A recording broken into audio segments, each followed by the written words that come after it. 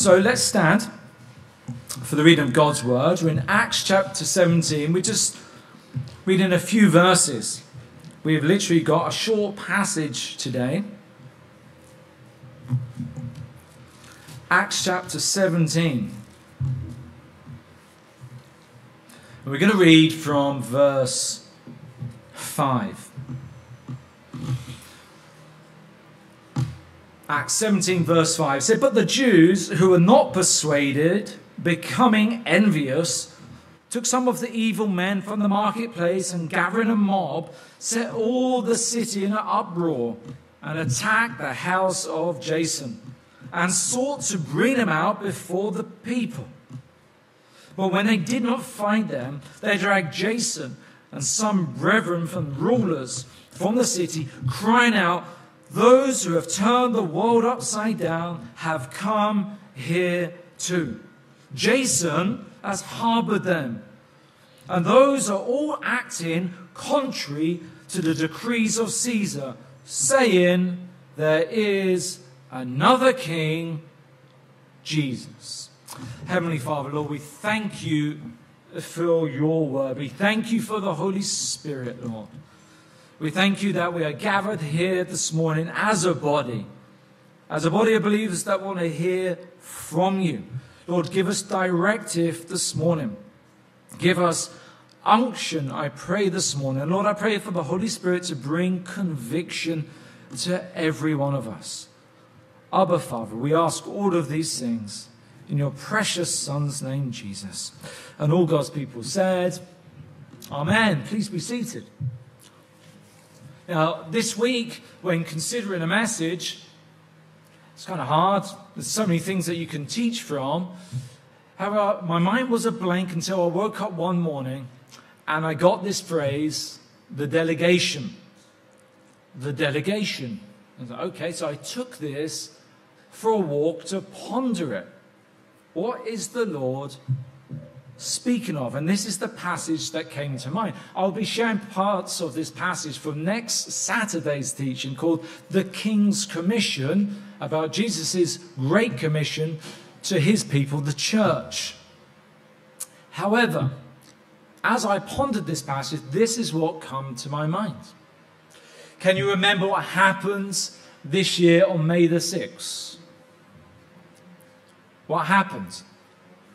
It's the coronation. It was the coronation. It was the king's coronation. And if you remember, there was a small contingent of us who went off to London for the day. Do you remember that, Shirley? You remember that, Charles? We all jumped on the train and went down to London. We arranged to meet at a kiosk in Green Park. We got chatting to a few of the security guards, and as we were standing there, chatting away, one of the leading security guards come right up to me and asked me this question. He said, "Have you come for the accreditation?" Have you come for the accreditation? I didn't really know what accreditation was, but I looked at him and said, yes.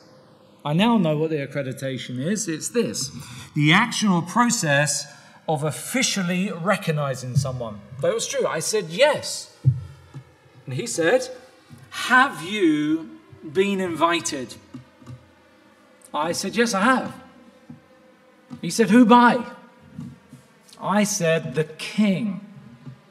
He said, "Follow me." And he took us and guided this crew of us through 3 doors of security into Green Park, where there was about 3,000 people there, right in the center of the park, watching the coronation, all sat down in a VIP area. And there we sat and watched in English rain the coronation getting more and more damp.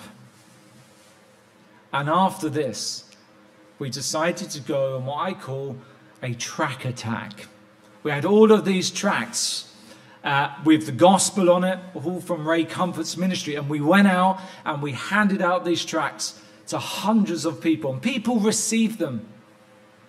People received it, including some police, okay?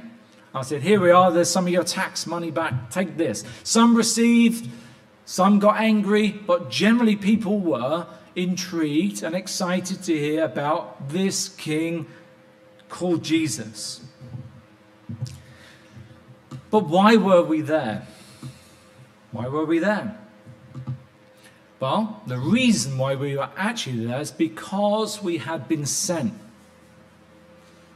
Because we were witnessing, and because there's another king. We had been sent by Jesus to witness about Jesus because there's another king called Jesus. That's why we were there in London. Now, we were the delegation. We were the delegation. So I had to look this up. Well, what is a delegation precisely? And this is what it is. God bless Merriam-Webster. A delegation is the act of empowering to act for another. That's number one. The act of empowering to act for another. The second definition is this: a group of persons chosen to represent others.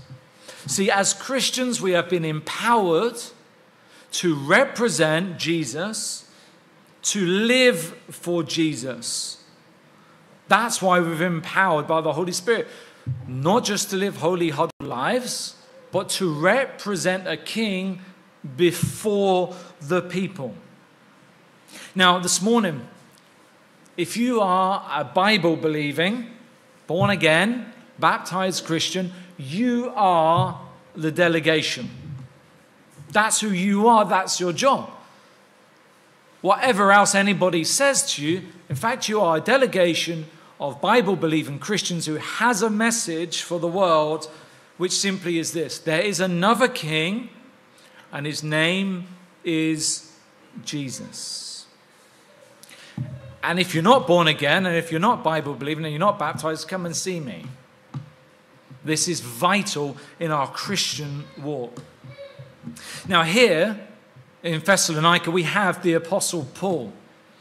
The Apostle Paul knows that he's been saved by grace, and he's taken his calling, his conversion, and the commission very seriously.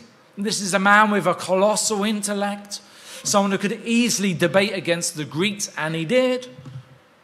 But after a while, he come back and he says, from now on, I preach Christ and him crucified. He wasn't ashamed of what people would say about the gospel. He wasn't ashamed of what people would say about his intellect. Paul, you've gone religiously mad. What do you mean you've encountered a dead man rising? But Paul says this, and we should question ourselves on this. He says, I am not ashamed of the gospel of Christ, for it's the power of God unto salvation for everyone who believes, for the Jew first and also for the Greek. Look with me in Acts chapter 17. Paul's a man of conviction. He's truly convinced and convicted by his encounter and conversion. He's someone to take serious as well. In verse 2, Paul immediately goes to the fellow Jews and he reasons with them from Scripture. This is their authority, and he's going, okay, well, let's have a look at this. And he's explaining in verse 3 that the Messiah had to suffer, but to rise again on the third day. And verse 4, we read this: the result was many Jews, many Greeks, men and women believed and joined and sided with Paul and Silas. And they themselves come part of this delegation of bringing the good news to the people. You see, these people at Thessalonica were hungry for truth. They were truly hungry for the word of God. And in fact, they were looking, think about it, in all the right places. They're looking in Scripture. They're studying the word. And they got convicted. And they found themselves happy, I'm sure, that they found the Messiah. But let me ask you, how happy were you when you found the Messiah? Were you overjoyed when you found the Messiah? Or were you overjoyed when the Messiah found you, when you were convicted and converted? How's that joy today? It says nothing that gives me more joy than speaking to others about Jesus. I was speaking with a devout Christian yesterday, and they said to me, look, if I'm not living for Jesus, what is the point of living? This sounds extreme, even to other Christians, and I have to say a wholehearted amen to that believer. What is the point of us being called out for what? Just to be transformed and renewed, but not to speak? Paul is like, no, I'm going forth despite the spirit of the age, despite the intellectual prowess of many. He says, I'm going to speak with conviction and passion and unashamedly evangelical. And this is what I love about Paul.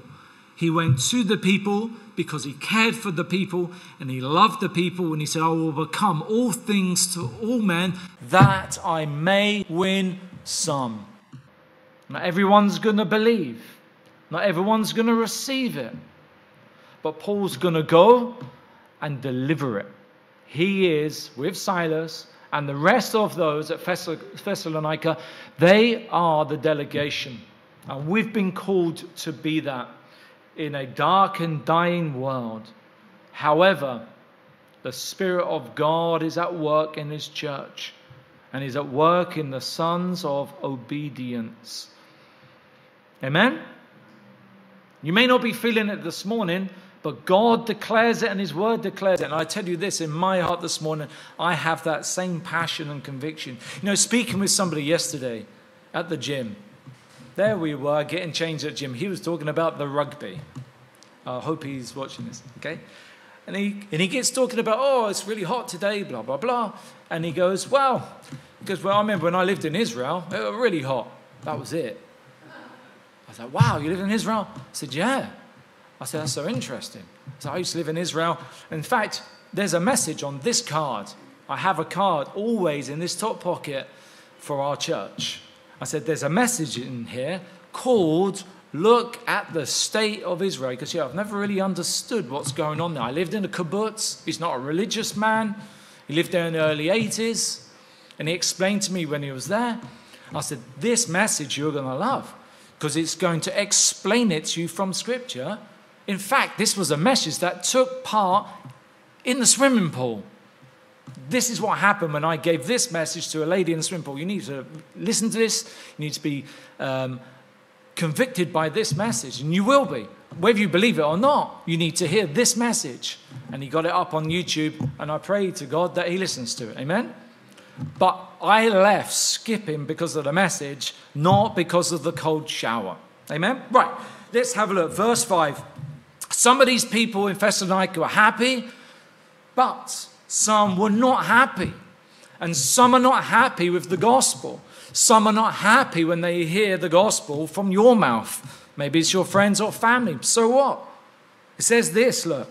But the Jews who were not persuaded, becoming envious, jealous, took some of the evil men from the marketplace and, gathering a mob, set all the city in an uproar and attacked the house of Jason and sought to bring them out to the people.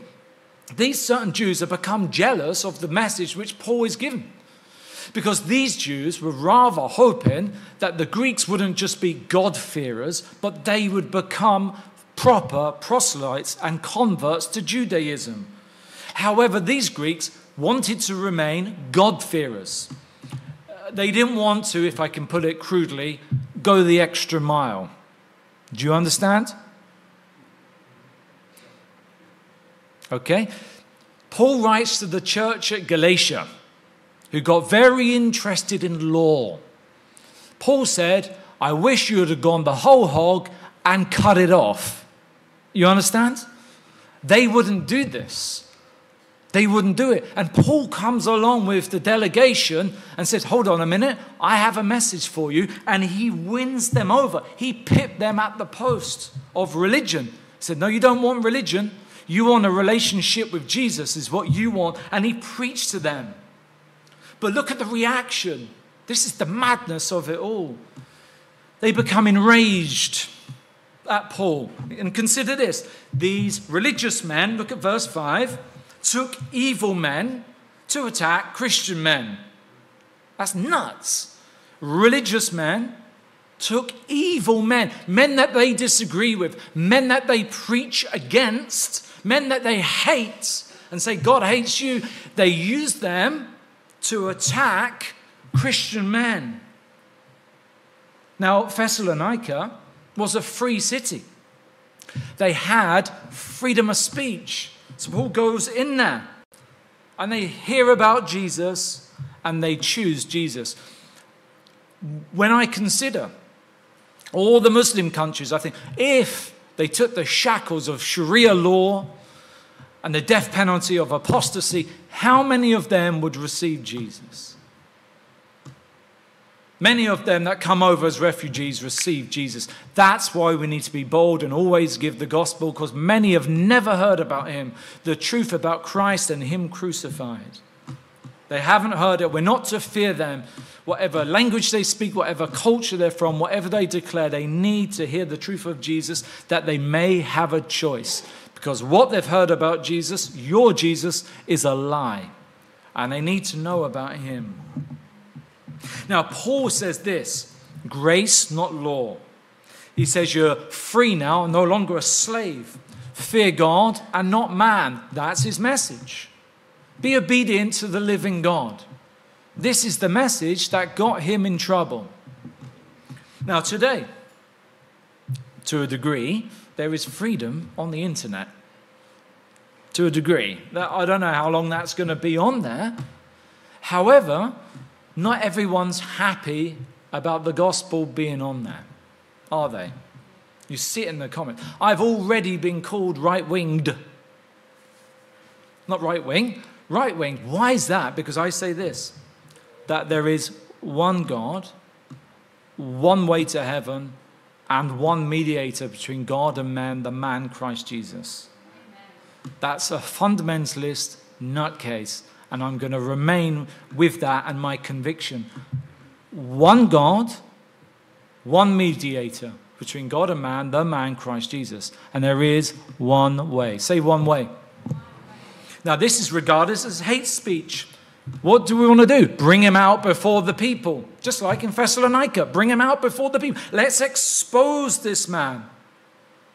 And they will use any tactic, and strange coalitions form. The enemy of my enemy is my friend, you see? And that's exactly what's happening here in Thessalonica. What are they preaching? Christ crucified. Not religion, but relationship. You can't do anything. Christ has done it all. You can't pay for your salvation. It's free. It's not by works, it's by grace. What's wrong with that message? Why does the world hate that message so much? This is what they do. These evil men, check this out, these religious guys. So they went hunting for Paul and Silas. Look in verse 6.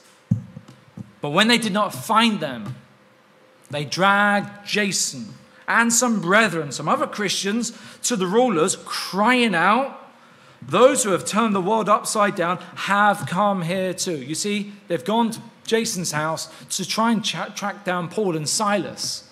But they're not there. It's a failed attempt, so any Christian will do. You're one of those? You'll do.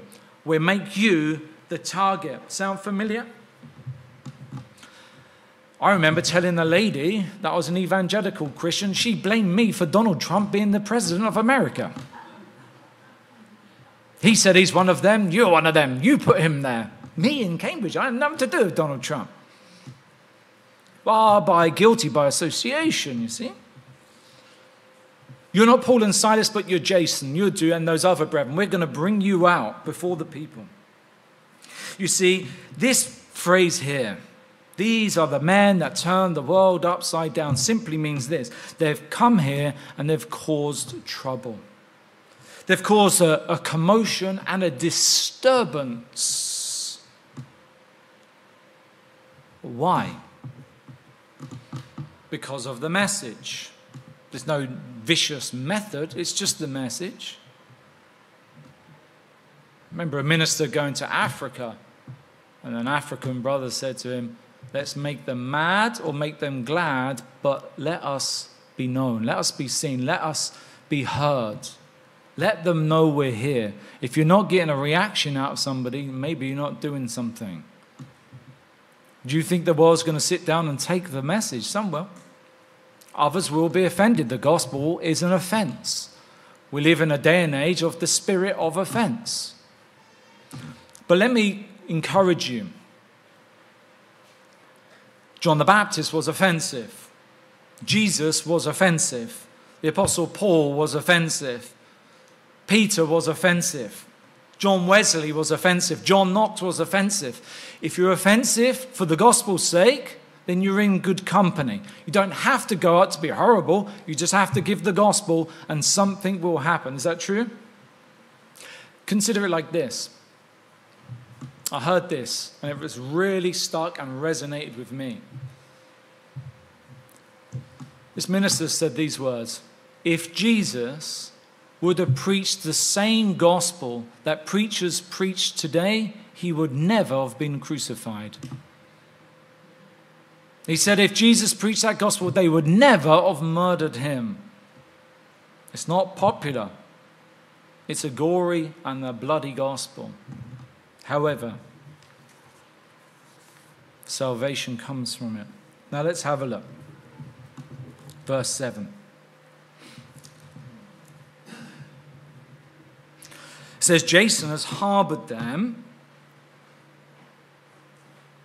and those are acting contrary to the decrees of Caesar, saying there is another king, Jesus.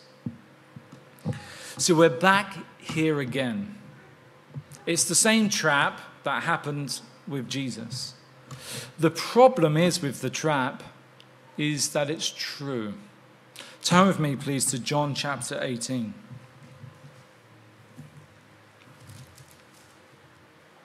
Now, I encourage you to pay attention to this. This message isn't long. It's almost finished.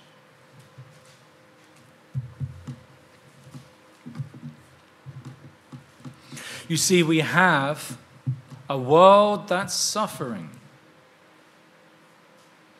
We have Christians who are not speaking the gospel. This is a particularly evangelical church. Praise God that we're willing to give the good news. But here's the trap. You see, Caesar and the decrees of Caesar is a picture of the world. His world, his system. Then you have Jesus, his kingdom, and his system of doing things. Now we're going to read this passage. We're going to read quite a bit. I'm just going to comment as we go along. Have it in your minds that he's going to stop talking soon. But pay attention to this. This is a passage which normally is only read at Easter. Okay? But this demonstrates very clearly the clash of the two kingdoms. And today, it's no different. You can exchange Caesar with another name. But the man behind Caesar is the same. He's called Satan. He has dominions, which are called demons. And then you have Christ, and he has a delegation called Christians. You see that? That's it. It's nothing new. There's nothing new under the sun. It might be hard for us to comprehend, but as we open this passage, hopefully you will see. So the problem is this. These men of Thessalonica are charging these Christians of saying that there's another king. That's the charge. So Jesus has been brought before Pontius Pilate. He's representing Caesar. He's a man under authority, and he's a man who has to stick to the decrees as well. Let's have a look. John chapter 18, verse 29.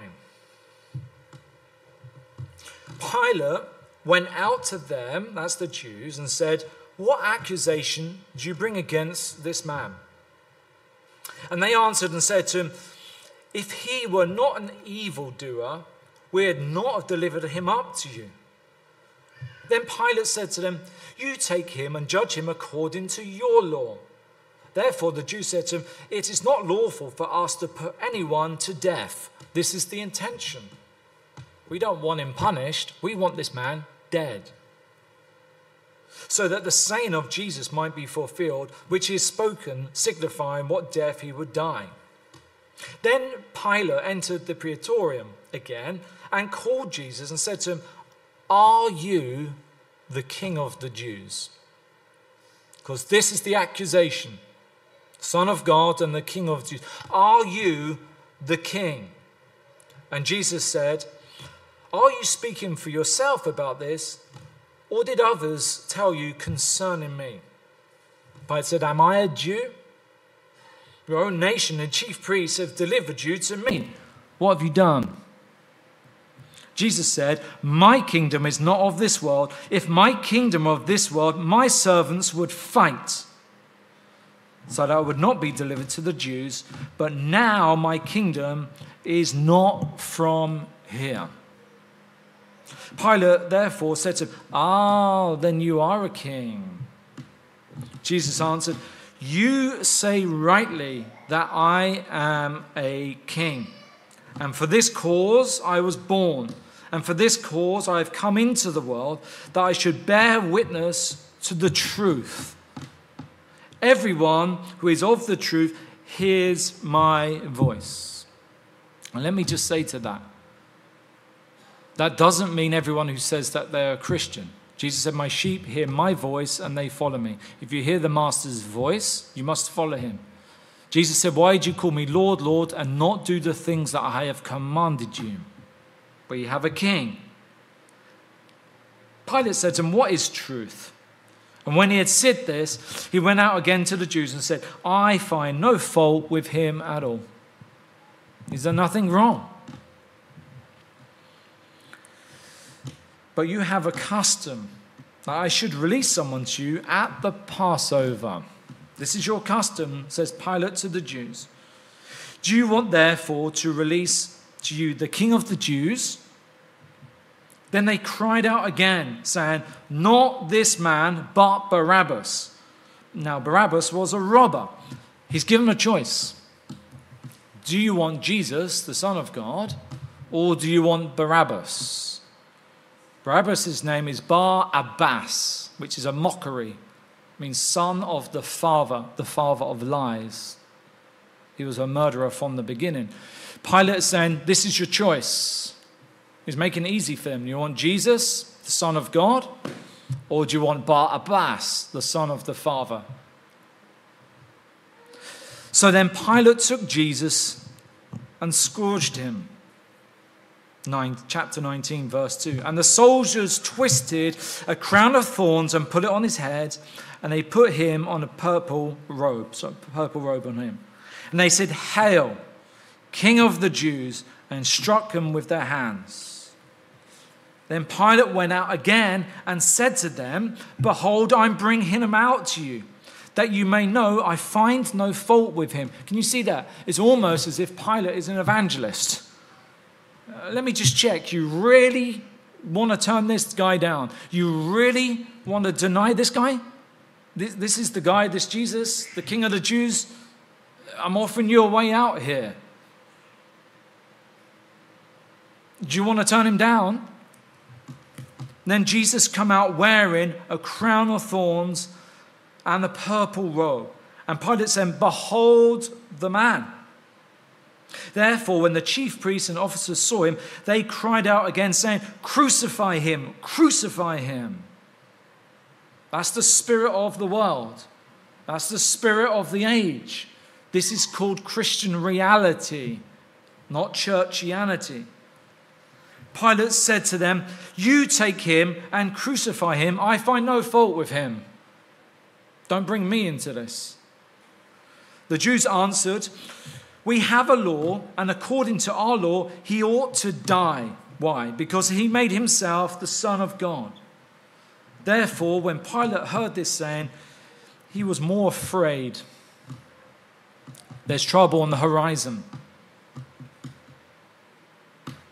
and went again into the praetorium and said to Jesus, "Where are you from?" And Jesus gave him no answer. Then Pilate said to him, "Are you not speaking to me? Do you not know that I have the power to crucify you and the power to release you?" And Jesus said, "You have no power over me or against me unless it had been given from above. Therefore, the one who delivered me to you has the greater sin." You see, nothing can happen unless God allows it, unless God ordains it, including your own death. Nothing can happen. All the authority is from above. From then on, Pilate sought to release him. I bet he did. But the Jews cried out, saying, "If you let this man go, you are not Caesar's friend." Caesar again, the spirit of the age. Whoever makes himself a king speaks against Caesar. You see, Pilate's got his hands tied. Silence is violence. Are you going to speak out? When Pilate therefore heard that saying, he brought Jesus out and sat down in the judgment place that is called the Pavement, but in Hebrew, Gabbatha. Now it was the preparation day, the Passover, and about the 6th hour, he said to the Jews, "Behold your king." Here's your last chance.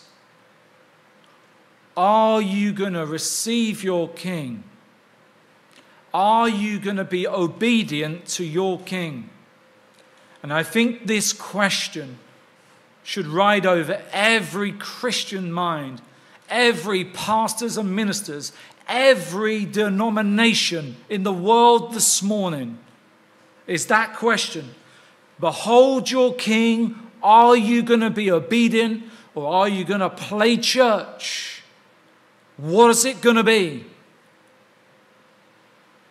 But they cried out, "Away with him, crucify him." Pilate said to them, "Shall I crucify your king? Really?" And the chief priests answered, "We have no king but Satan, Caesar." Jesus makes it very clear. There is but two kingdoms. The kingdom of God and the kingdom of Satan. And man must choose Barabbas or Jesus. There's no middle ground. There's no sitting on the fence. You have to make your choice. The Bible says it, and I agree with it, that the whole world is under the sway of the evil one. I've been in ministry now 7 years, been a Christian 17 years, and I'm 46 years of age. The government is not in control. They're just not, okay? The school is not in its own control. The banking, the entertainment industry, and the minds of our children, they're under the control of the evil one. If you brought back, not a Christian, a non-Christian from 50, 60, or 100 years ago, they would say the world has gone mad.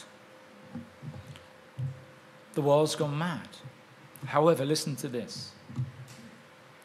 Satan has the government. Satan has the schools. Satan has the entertainment business. He has all of this. But he's not, I repeat, not having the church of Jesus.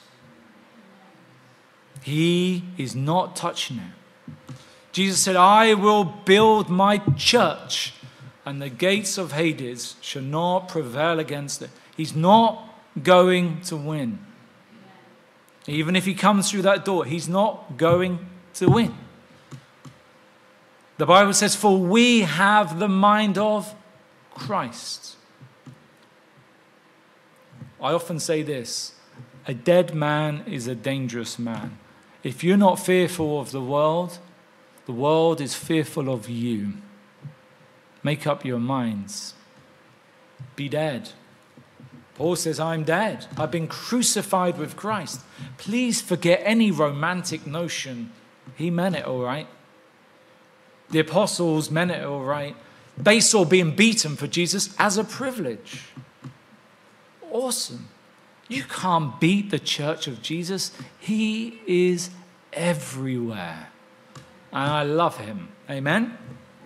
He may have silenced some Christians, but he will not silence the church.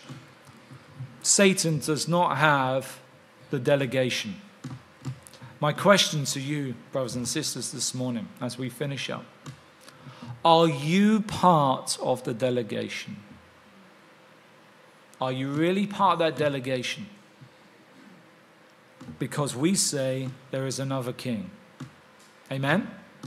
If you're part of the delegation, we've come to speak about another king. We say there is another king called, I can't hear you, who offers an alternative lifestyle. It's called everlasting life. This is what he's offering. And do you know what? It's free. Whose kingdom is not crumbling like the United Kingdom, but is incorruptible and eternal. You can't defeat the kingdom of Jesus Christ. Where diversity is a prophetic promise. Every tongue, every nation, every knee will bow. Amen? Everything. Let me say that again. We say there is another king called Jesus who offers an alternative lifestyle, eternal life, whose kingdom is not crumbling, as the United Kingdom definitely is, but is incorruptible and everlasting.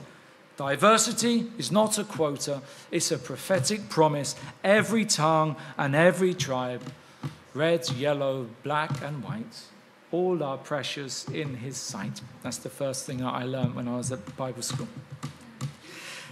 Brothers and sisters, this is the king who served us. This is the king that saved us. This is the king that speaks to us. This is the king that leads us, the one who intercedes for us. This is the one that breathed into us the breath of life and life eternal. You believe in him? Turn with me to John chapter 11.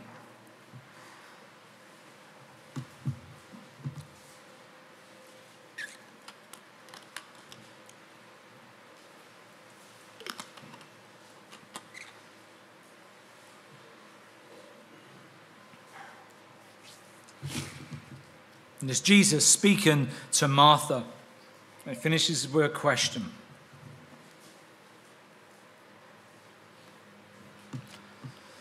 Verse 25. He says, I am the resurrection and the life. He who believes in me, though he may die, he shall live. And whoever lives and believes in me shall never die. And then the question that they always miss out at every funeral that I've been to. This question. Do you believe this? Shall we stand? The words. Thanks, darling. Jesus has called us to be the delegation. It's not about numbers. It's about truth. It's even Gandhi that said, truth is the truth, even if you are the minority of one. Jesus had these band of brothers and they turned the world upside down with the message of the gospel. Jesus said that he is the resurrection and the life. He who believes in him, though may die, he shall live. And whoever lives and believes in me shall never die. Church, do you believe this morning? If you do, repeat after me. And say it loud and say it proud in a place where God can hear you. I believe in God the Father. I believe in Christ the Son. I believe in the Holy Spirit. I believe that Jesus was born of a virgin. I believe that Jesus lived a sinless life.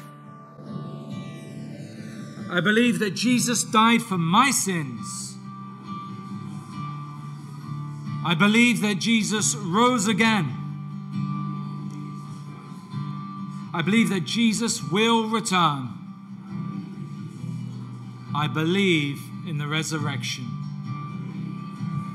Amen.